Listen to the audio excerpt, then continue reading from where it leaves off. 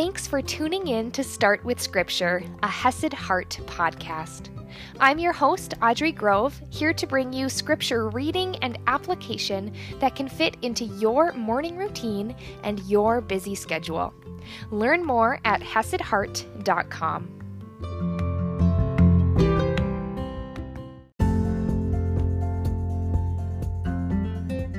Good morning, my friends! How are you doing on this beautiful day?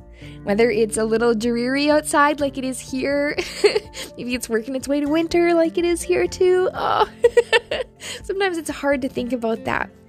But we can remember that God is a God in all the seasons. In the ones that are seemingly good and in the ones that are seemingly hard and challenging. What we might deem as bad, God is working in us and growing us through every single one. And He can be growing His fruits, even when superficially we may not be feeling them on the surface. He can give us joy even when we're not feeling especially happy. He can give us peace even when our situation isn't very peaceful. He's a God who grows that in us, and He is a God who is with us throughout. He's also a God, as we have seen, who appreciates respect and also clarity, right? We've been talking about that in a fellowship setting, in a church setting, and even in a gathering setting.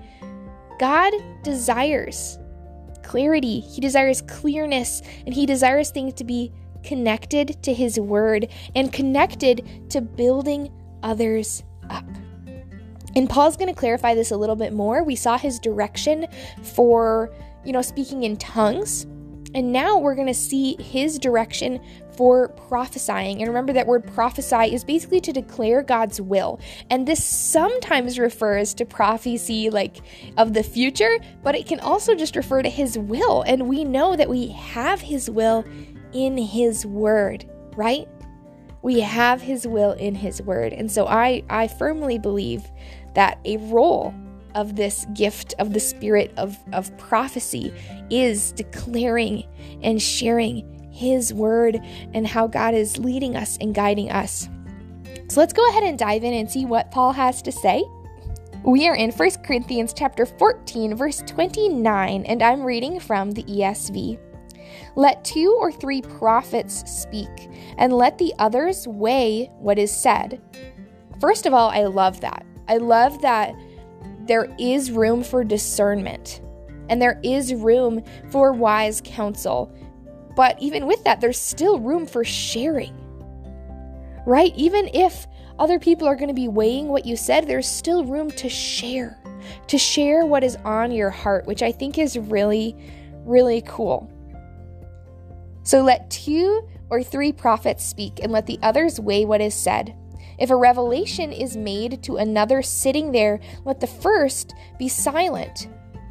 For you can all prophesy one by one, so that all may learn and all may be encouraged, and the spirits of prophets are subject to prophets. And at first that line confused me a little bit, but I believe, and again, of course, I want you to be weighing what I'm saying, just like Scripture says. Weigh what I'm saying with God's word. Weigh what I'm saying with the wisdom God gives you. But I believe this is speaking about respect. The spirit of prophets are subject to prophets, right? It's about respecting others and not like lifting yourself up above other people and saying my way is the only way, I am the greatest ever. But it's about this, almost like this mutual submission, this mutual respect, because this is in the same sentence, right, as him saying, basically take turns. You can all declare, you can all prophesy one by one, so that all may learn and all be encouraged, because God isn't a God of disorder, right? He doesn't want people to be talking over each other, disrespecting each other, muddling what is said. He is a God of clarity.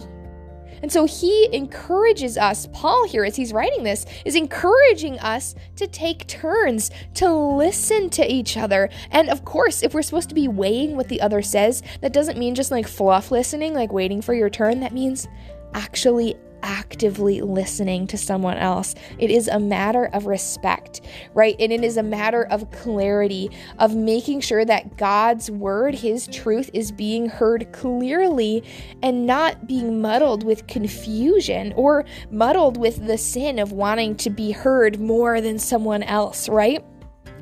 And what's the purpose? Again, it's building up so that all may learn and all be encouraged. And this is what Paul writes at the end of this little part. For God is not a God of confusion, but of peace. And I believe that we as children of God, as people made in his image, as people who are new creations in Christ, are meant to bring some of that peace to a very non-peaceful fallen earth. God is not a God of confusion. And so as we are sharing his word, as we are sharing these gifts that he has given, our intention should be to be working through confusion. And that means not talking over each other, not lifting ourselves up and confusing his message, not being overwhelming in that sense of having numerous people talking at once, or going back to tongues, right? Having someone to interpret so there is no confusion, because God is not a God of confusion, but a God of peace. And of course, here on earth, we're going to struggle, right? We're going to struggle with confusion ourselves. We're going to struggle with a very non-peaceful world. But I really do believe that part of our job as believers is to work towards that peace. Is it ever going to be perfect here on earth? No. But we can be working towards it and striving towards it in our own hearts and lives, in our own jobs, the way we use our gifts, but also as a church, right? We can seek to be a place that is pursuing peace, just like we're pursuing love, that is pursuing peace instead of confusion, because truth isn't confusing. Truth is truth. And it's when we get wrapped up in falsity, it's when we get wrapped up in lies, it's when we get wrapped up in distractions that confusion happens. And I say this as someone who struggles with confusion on a very regular basis. But part of our calling is to work through confusion into peace. And like I said at the beginning, even when our circumstances are confusing, even when our minds are confused, even our hearts can be confused. Sometimes I don't know what to feel. I don't understand what I'm feeling, right? Sometimes even our very selves can be full of confusion. The world around us, we don't understand why things are happening. We don't understand how things are going to work out. But God is a God of peace. He is a God not of confusion. And so he can bring peace even in the midst of all of that. And he can grow peace in your heart. He can grow peace in his church. So how can you pursue that peace today? I'd invite you to ask God, how is he calling you to pursue peace? How is he calling you to pursue the opposite of confusion, to pursue some clarity? How is he calling you to pursue that, whether it's time with him, whether it's changing up how you do something, whether it's maybe spending some time in prayer or stillness. Maybe it's getting everything down on paper. How does he want you to pursue peace? And more than that, I'd invite you to ask him to grow that peace in your heart, because it truly is a fruit. And that fruit of the Spirit is grown when we abide in the vine, which is Christ, which is his word. So keep on abiding in that vine. Ask the Spirit to grow peace in you, and ask him what action you can take to actively pursue peace in your life. And I'll see you tomorrow morning. Also, I just wanted to say, how good is our God? Like that verse, that our God is not a God of confusion, but he's a God of peace. I volunteer for this really beautiful gospel chat where people can come on and chat with us coaches, and basically we can pray with them and talk about Christ with them and just talk about the things going on in their lives.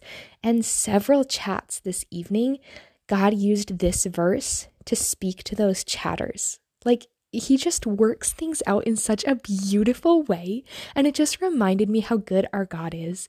And I just wanted to share that with you, that when you're in his word, like he's going to use that in your life in unexpected ways. So keep on showing up for him, for you. Keep on abiding in him, that he can grow you, he can use you, and he can work through you, my friends, because he's got big plans for you and he is always at work.